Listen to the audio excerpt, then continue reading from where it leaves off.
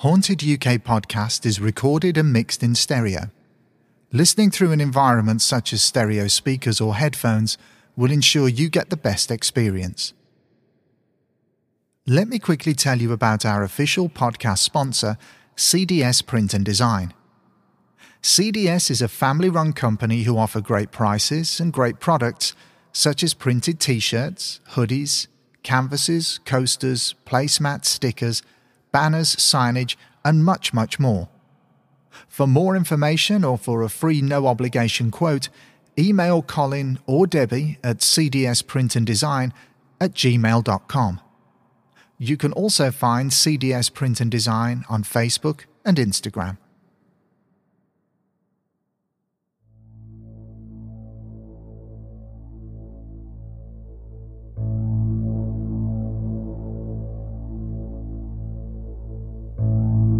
It's 1972, and the location is Walt Disney Studios. The chief of animation, as well as 4 other animation specialists, have just finished watching a first-generation copy of a short film showing what looks like a living, breathing, moving creature which should only exist in folklore and in the minds of movie makers and writers. Even Disney executive Ken Peterson is hugely impressed with how the filmmakers have made this creature look so real. When Peterson asks the man who had brought the footage into Disney which studio had been producing it, he got the shock of his life when he was told that it hadn't been filmed in a studio. It had been filmed in the forests of California.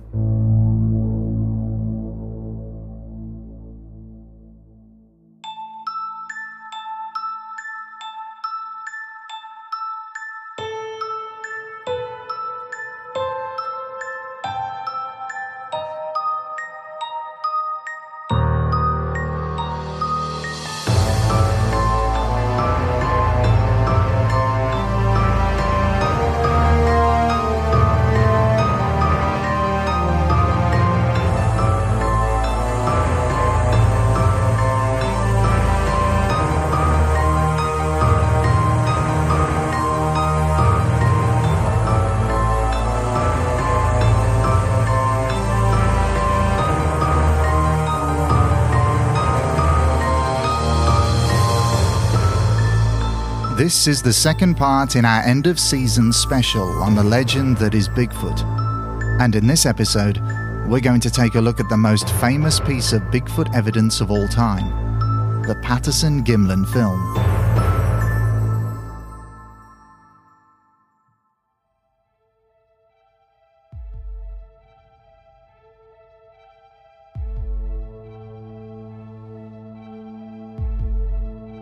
It was seasoned Bigfoot researcher Peter Byrne who made the first-generation copy available to Disney Studios back in 1972.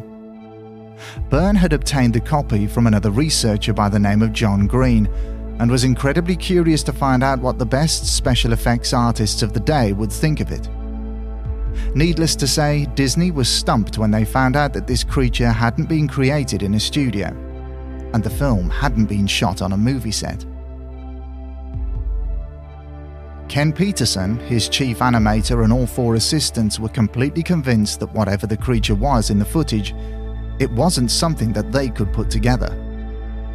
John Green interviewed the Disney employees himself and was then wholly convinced that whatever species of animal was in that footage was real.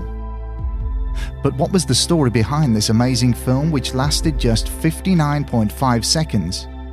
And who were the people who managed to film it? Well, we'll need to go back to the year 1966.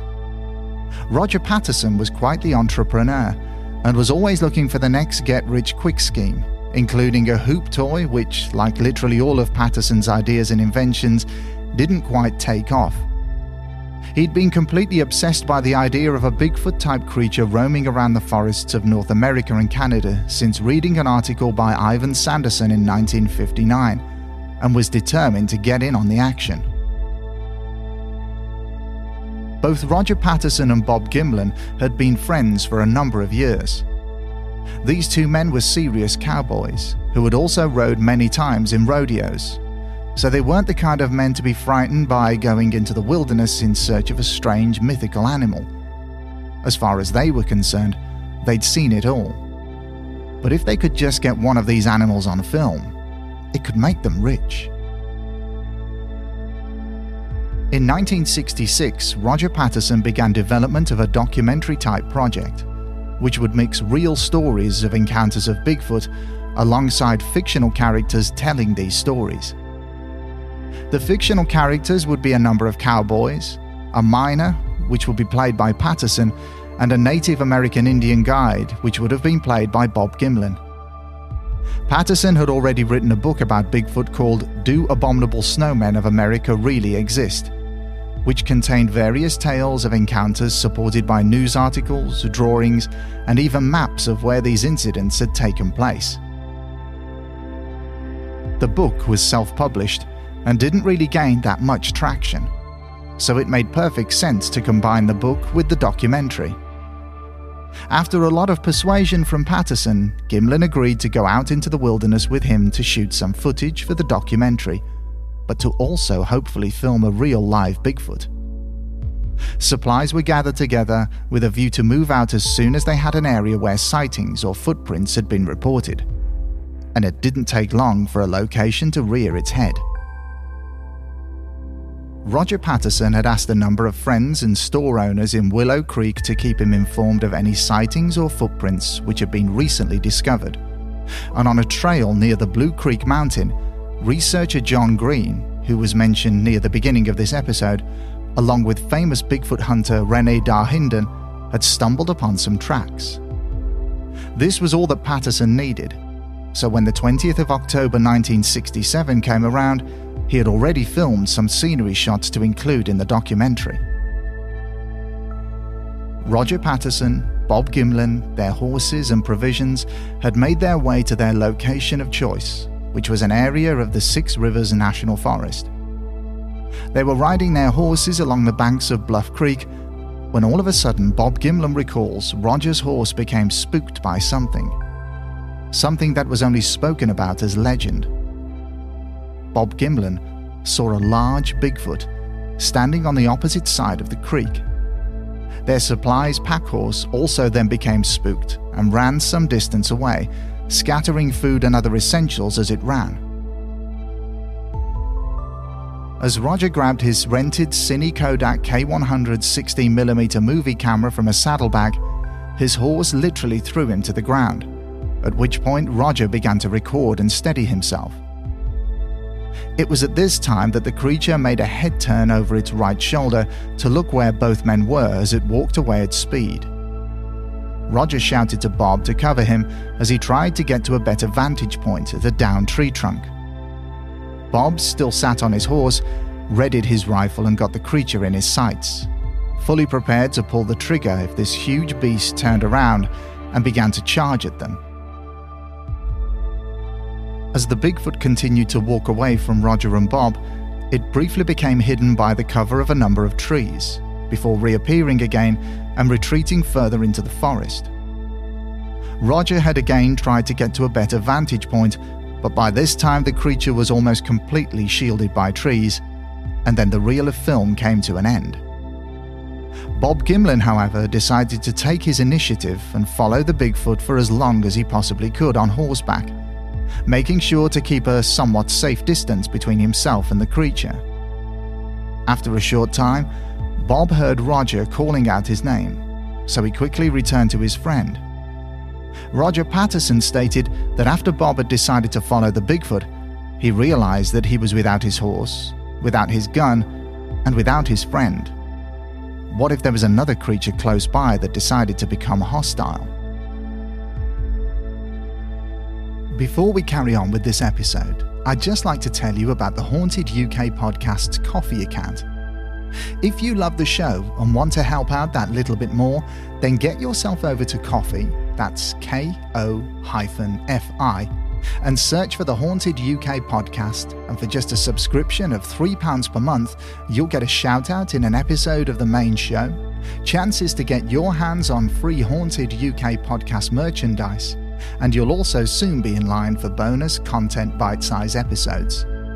Getting to a target of at least 30 subscribers is the aim, and I know that with your help, it's easily achievable. and it's literally just the price of buying one coffee per month. If you'd rather not subscribe, then you can simply make a one-off donation. Every little bit helps. So if you want to help the podcast grow to the next level, then pop over to Ko-fi and make your donation. Coffee. Why not buy us one? Now, let's get back to the episode. Credit must be given to these two men for thinking on their feet, as they seem to be doing all the right things. After the encounter, they managed to round up both Roger's horse and their pack horse. Then, using another roll of film, Roger made sure to get footage of the tracks which the Bigfoot had left behind. But they wanted more proof. They decided to try and track the creature as far as possible, and they managed to follow its path for around a mile before the undergrowth became too thick to get through, for a human at least. They then returned to their camp and grabbed some plaster to take casts of the footprints, making sure to get one from each foot and only pouring the plaster into the very best print impressions. After they made their way to Willow Creek, they met up with Al Hodgson. You'll remember him from part 1 of this series, and told him about the encounter, the film, and the footprints. It was here that Roger Patterson got in touch with his brother-in-law, Al Diatley, to inform him of the film that they had in their possession, and that he was going to ship it to him so that he could get it developed. Roger also made a second call to a scientist named Donald Abbott, who had a huge interest in the whole Bigfoot phenomena. He asked Abbott if he would come back to the site of the encounter with his tracking dogs, in the hope that they could find the creature, but Abbott turned Patterson down. Both Roger and Bob were sure that the Bigfoot was female because of the breasts which they could clearly see at the time of the event, and which could now be seen on the film. They estimated that the creature was between 6'6" to 7'6" tall and weighing in at around 300 to 350 pounds, or for those of us in the UK, between 21 to 25 stone. The sheer size and bulk of this creature was astonishing, and it was made even more incredible by the way it moved so effortlessly over the terrain. Now, you would have thought that after this film had been developed and shown, the scientific community would have gone wild. But you'd be wrong. In all fairness to Patterson, he tried desperately to share this discovery with the scientific world, and even after many screenings of the film, there wasn't really that much interest. It was mostly met with derision and accusations of it being an elaborate hoax, and although it made Patterson and Diatley a decent amount of money, it also led to the breakdown of his friendship with the man who was with him at the time of the sighting, Bob Gimlin. Gimlin felt pushed out by the deals that were being made behind his back, and whilst Patterson and Diatley were giving interviews on both TV and radio, Gimlin's agreed 1/3 share of the profits made from the film never materialised. Bob Gimlin stopped giving interviews and almost withdrew from the Bigfoot scene altogether, choosing instead to just get back on with his life and try to forget that the whole incident had occurred. Gimlin's wife was also struggling with the publicity that the film had generated around them and just wanted to get back to some sort of normality. The kind of normality that didn't involve Bigfoot. Gimlin had had his fair share of humiliation at the hands of Patterson as well, with some of the events that happened after the pair fell out genuinely hurting Bob. One in particular happened 2 or 3 years after the film had been shot. Bob had been working with his horses when he received a message to call a friend of his back, as he had some urgent news. This friend of Bob's lived a good few miles away in a small town down south, and the pair would meet up every so often when they were close. Gimlin picked up the phone and began speaking to his friend, and he could immediately tell that he was annoyed about something. He explained to Bob that he had caught wind of a presentation of a film, accompanied by a lecture, which was going to take place in his town, showing footage of a mysterious creature.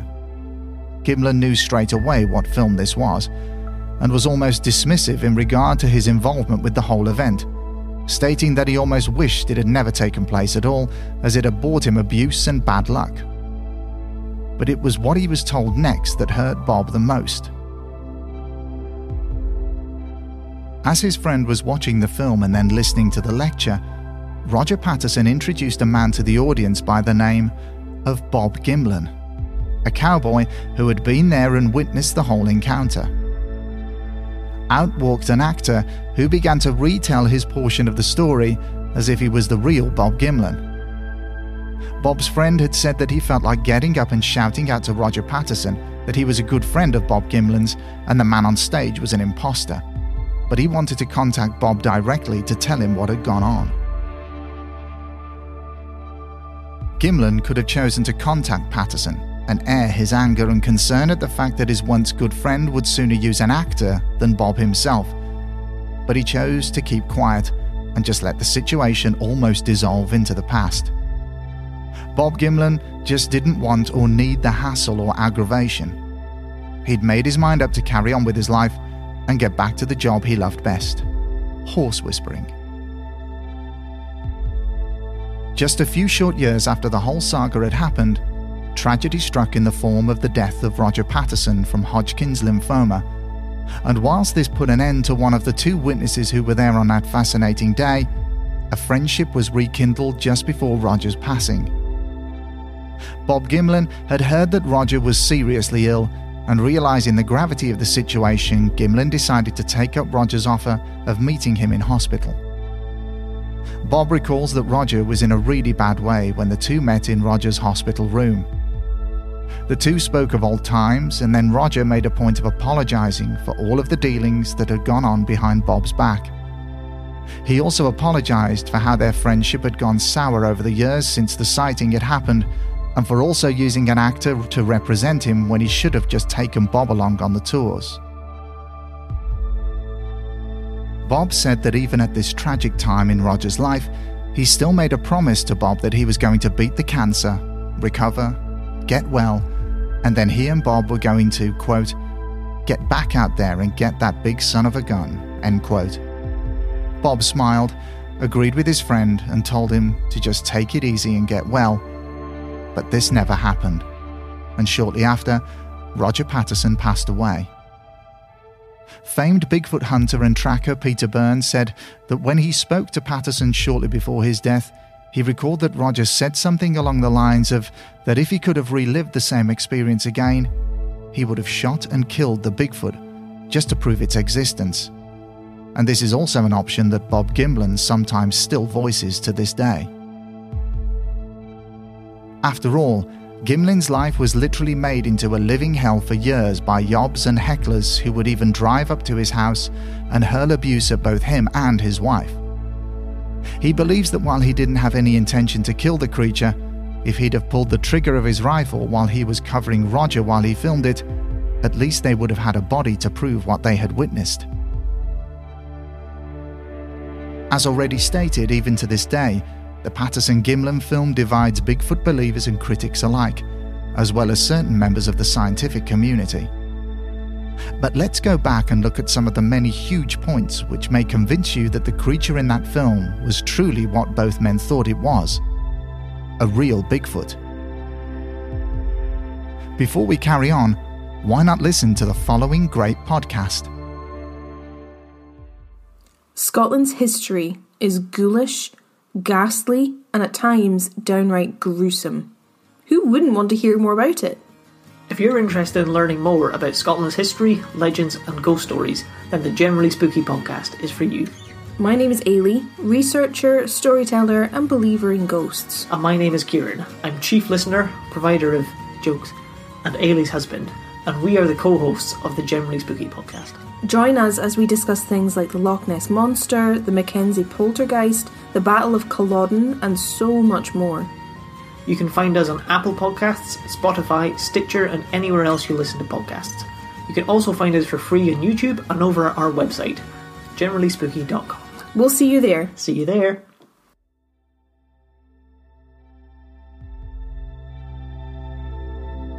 Now it's back to the show. First of all, let's take a look at the film and some of the characteristics that the creature displays as it moves. M.K. Davis is a famous Bigfoot hunter who has been one of the many people to go over the Patterson-Gimlin film frame by frame, and he made a discovery that completely solidified his and many others' beliefs that the creature in the film was real.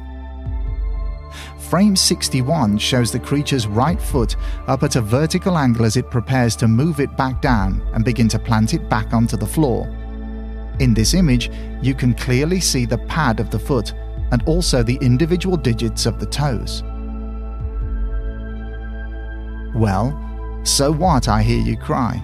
Big deal, what does that prove? Well, take a look at the best movies that Hollywood could offer at around the same time that the Patterson-Gimlin film was shot.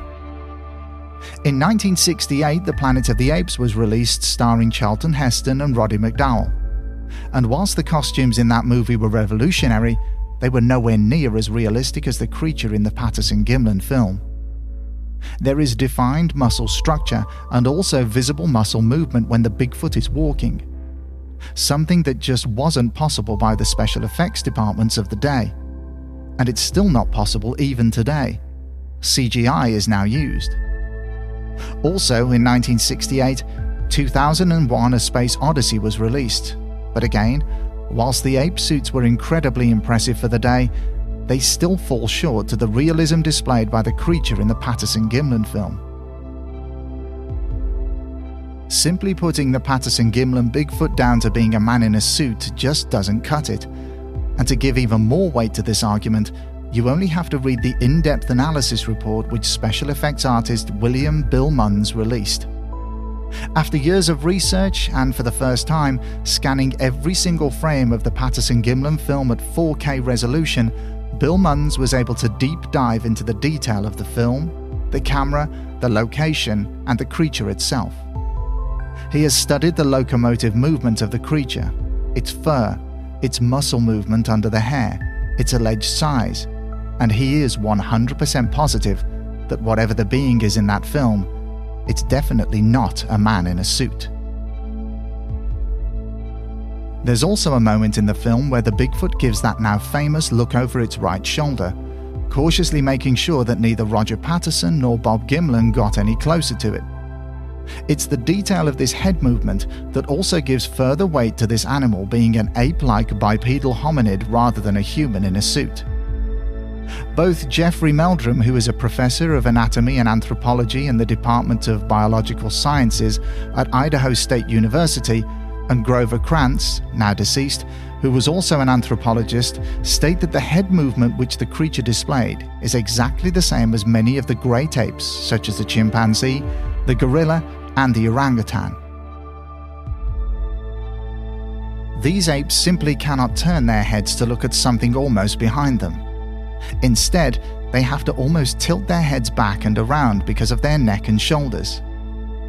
This is the same movement which the Bigfoot in the Patterson-Gimlin film displays with that now famous head turn. But there's also another huge piece of evidence which goes a long way to proving that what was in that film was a living, breathing creature. Its footprints.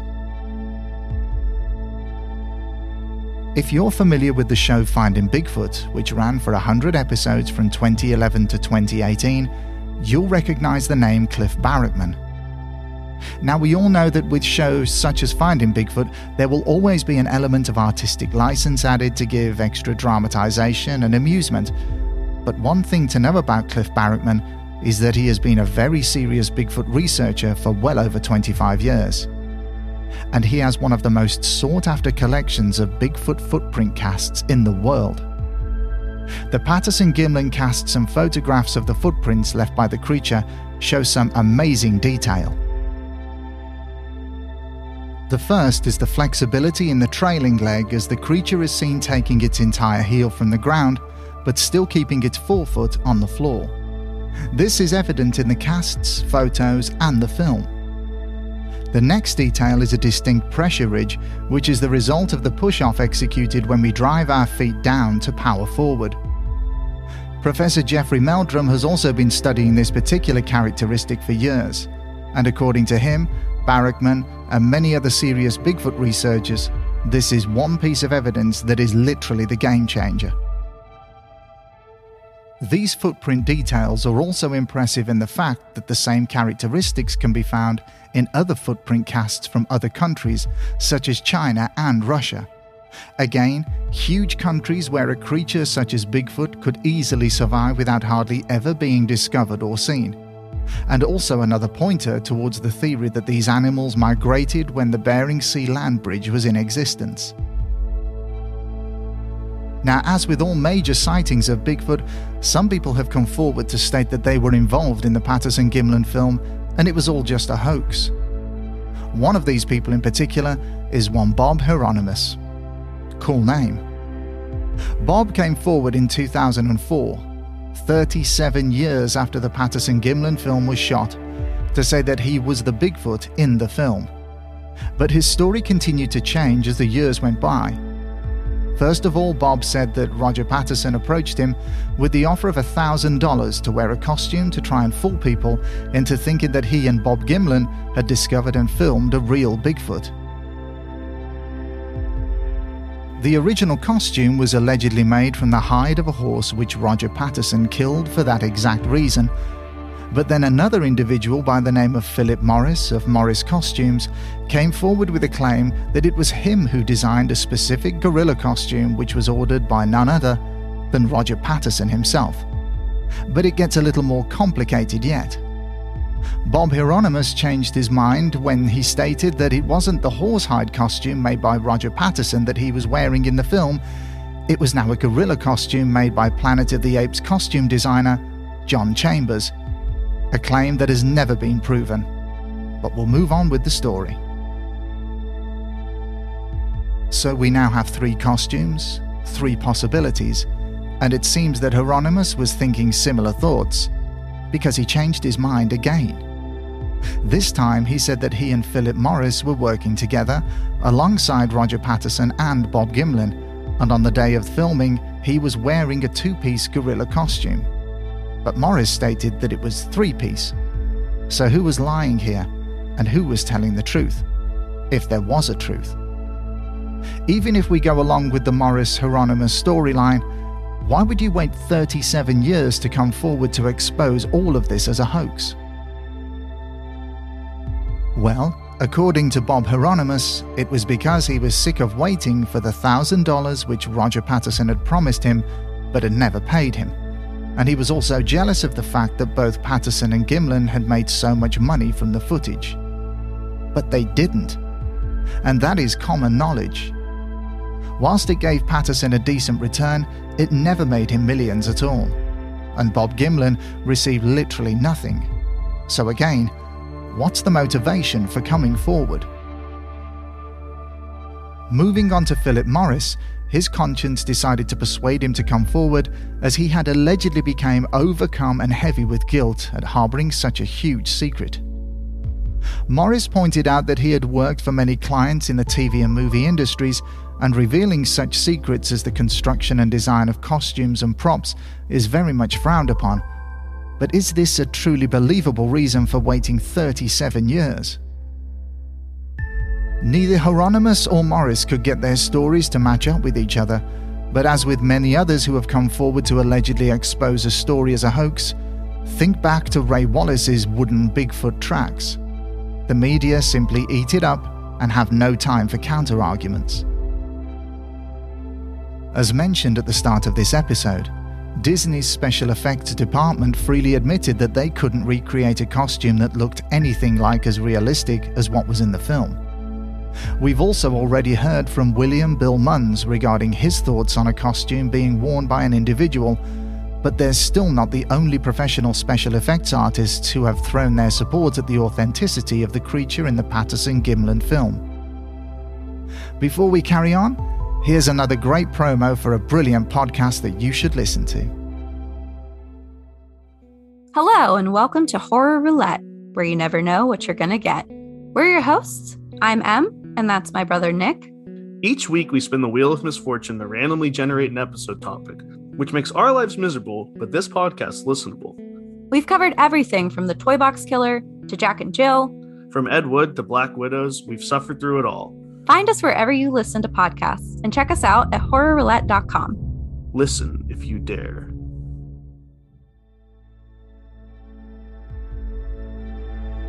Now, it's back to the show.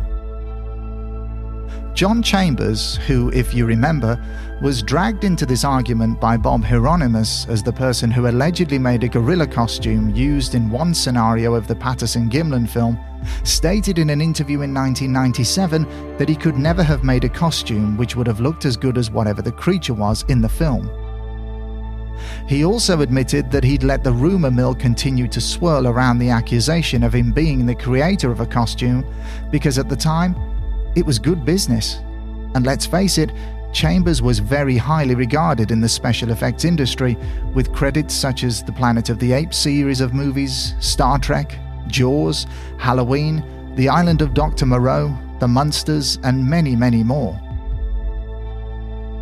Even Peter Brook, who was a creative supervisor at the world-famous Jim Henson Creature Shop, shot down the possibility of the Bigfoot in the Patterson-Gimlin film being a man in a costume by saying, quote, "If this is a hoax, it's one of the great practical jokes of all time," end quote. There are also other aspects of the creature which need to be addressed, such as the build, posture, and walking gait which is displayed.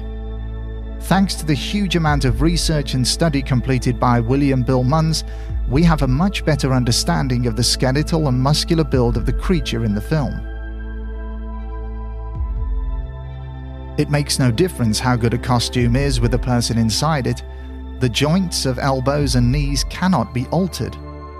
But the Bigfoot in the Patterson-Gimlin film has knee joints which are much lower than any human, and this was discovered by Munns aligning a similar-sized human over the top of the high-resolution 4K frames. If you try to line the knee joints up, the location of the shoulders and hips become completely off-kilter. The same was discovered about the creature's arms, which were longer than a human's, with the hips also being lower down. You simply can't recreate this with a costume. Then there's the strange walking gait that this creature displays as it's moving. The angle and position of the feet as they move through their walking process is very strange, and also very difficult to try and replicate, and many have tried. Its nature of locomotion is something which is obviously part of the creature's biological makeup, and this is completely different to that of a human. So what could this creature possibly be if we are to truly believe that it's not a man in a costume? In 1935, in an area of China, a number of teeth were discovered that were completely out of the ordinary. These molars were huge, measuring around 20 millimeters by 22 millimeters, way bigger than any human or ape.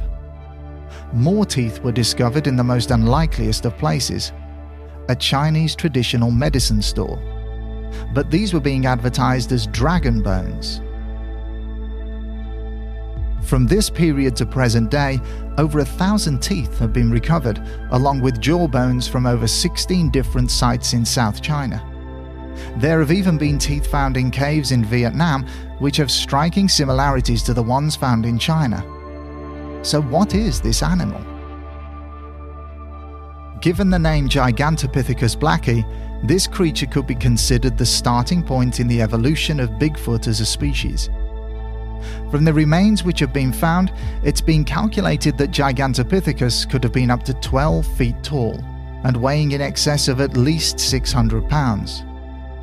Muscle mass calculations have also brought forward the speculation that this beast was between 15 to 25% stronger than a gorilla, and that's a frightening thought. So what happened to this ape?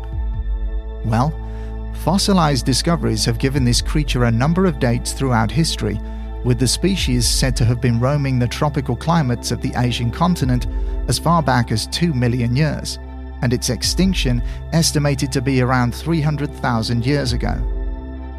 Over this huge period of time, it's more than possible that Gigantopithecus could have evolved into a number of subspecies, such as the common Bigfoot-type animal, which is mostly described in witness reports in the Pacific Northwest of America and Canada. Then there's the Yeti, which allegedly calls the colder climates of the Himalayas and surrounding areas its home. The Bigfoot subspecies could have easily crossed over the Bering Sea land bridge and settled in the dense forests and woodlands of America and Canada, and then continued to evolve. Finding itself then cut off from Asia as the world warmed up, the ice sheets melted and the sea levels rose, covering the land bridge.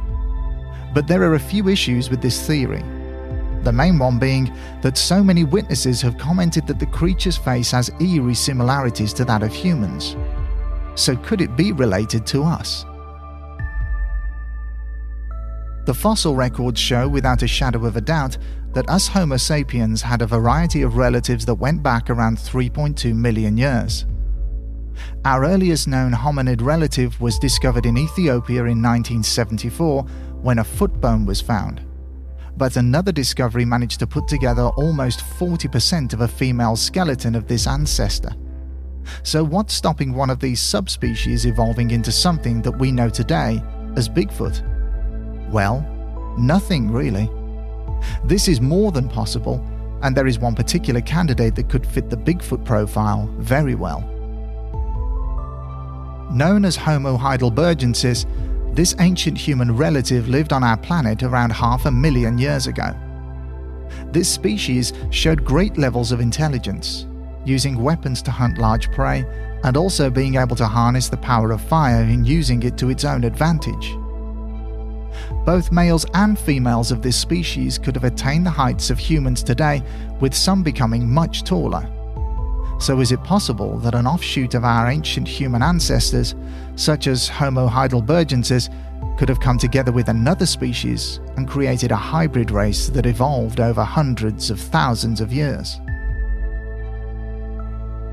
Evolution is an amazing thing, and we only have to look at the fossil records from species of animals all over the world to see just how amazing life is at being able to adapt to change. But one of the main sticking points regarding the Bigfoot legend that the skeptics quite rightly put forward is why hasn't there been any discoveries of remains? Bones, teeth, a body? Many Bigfoot researchers and hunters will counter this argument saying that the very best recycler of a dead animal is nature itself. When something dies in a wild habitat, it is very quickly eaten by predators, scavengers, or opportunist animals who just happen to discover the body. Literally all of it consumed and scattered. So many hunters will testify to never seeing a dead bear, or mountain lion, or moose. Nature will take care of itself. That is, unless Bigfoot is a species that buries its own dead. This is also a theory that has been put forward many times by researchers such as Peter Byrne, who have a strong belief that this could be the main reason why a body or remains have never been found. It was a German military officer by the name of Robert von Behring who first discovered the mountain gorilla in just 1902 by shooting and killing 2 animals and shipping their bodies back to Germany to the Berlin Zoological Museum for study. That's just 120 years ago, which is nothing when you consider just how long life has been abundant on our planet.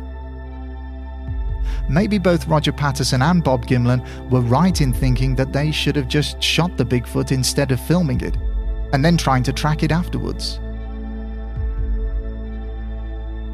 It would have also completely cleared up the debate once and for all. But it would have also put an end to one of the most tantalizing mysteries left in our world. Is Bigfoot real or not? Bob Gimlin is now in his 90s and still attends some conferences and takes part in a few TV specials, most notably Finding Bigfoot, Episode 1 of Season 2, Birth of a Legend, where the team actually went out to the film's location with the man himself, Bob Gimlin. As already stated, you have to take many of these types of programs with a pinch of salt due to the artistic license and editing that they use to drive the shows forward. But seeing Bob out there on horseback and talking about the encounter in the actual place it happened was pretty special.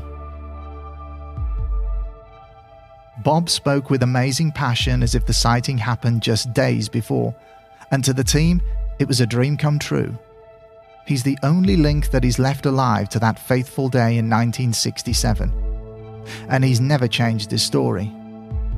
In all of his appearances and interviews, he is 100% certain that what he saw on that day was a real, living, breathing Bigfoot. And if Roger Patterson was conducting a hoax of some sort, then he knew nothing about it. Bob has also said on numerous occasions that there is no way that he would have taken part in any type of hoax to knowingly fool the public. So just like many pieces of footage of the paranormal, we're left here to ponder whether the creature in that film was real. We're left to try and decide if we think that both Roger Patterson and Bob Gimlin were totally honest and that a hoax was the furthest thing from their minds. As we've already spoken about earlier in this episode, Roger Patterson was already going to make a Bigfoot documentary regardless of what happened when they went out to Bluff Creek. Maybe they just got lucky with their timing. A simple case of being in the right place at the right time. And that's where we're going to leave this episode. But in the next and last episode in this 3-part series, we'll go through a few relatively recent Bigfoot encounters that happen to everyday people, and in turn completely change their beliefs in the possibility of this creature going from legend to reality. Until then, what do you think of the Patterson-Gimlin film? Man in a costume? Or is it the real thing? Well, we've come to the end of this episode of the Haunted UK podcast. But before I go, I'd like to give a few shout-outs. And the first one is to all of you, the listeners. Thank you so much for following, subscribing, and listening. None of this would be possible without all of you. The show is available on all major platforms including Spotify, Apple Podcasts, Google Podcasts, Breaker, Pocket Casts, and Radio Public. Wherever possible, leaving a positive 5-star review helps the show in many ways.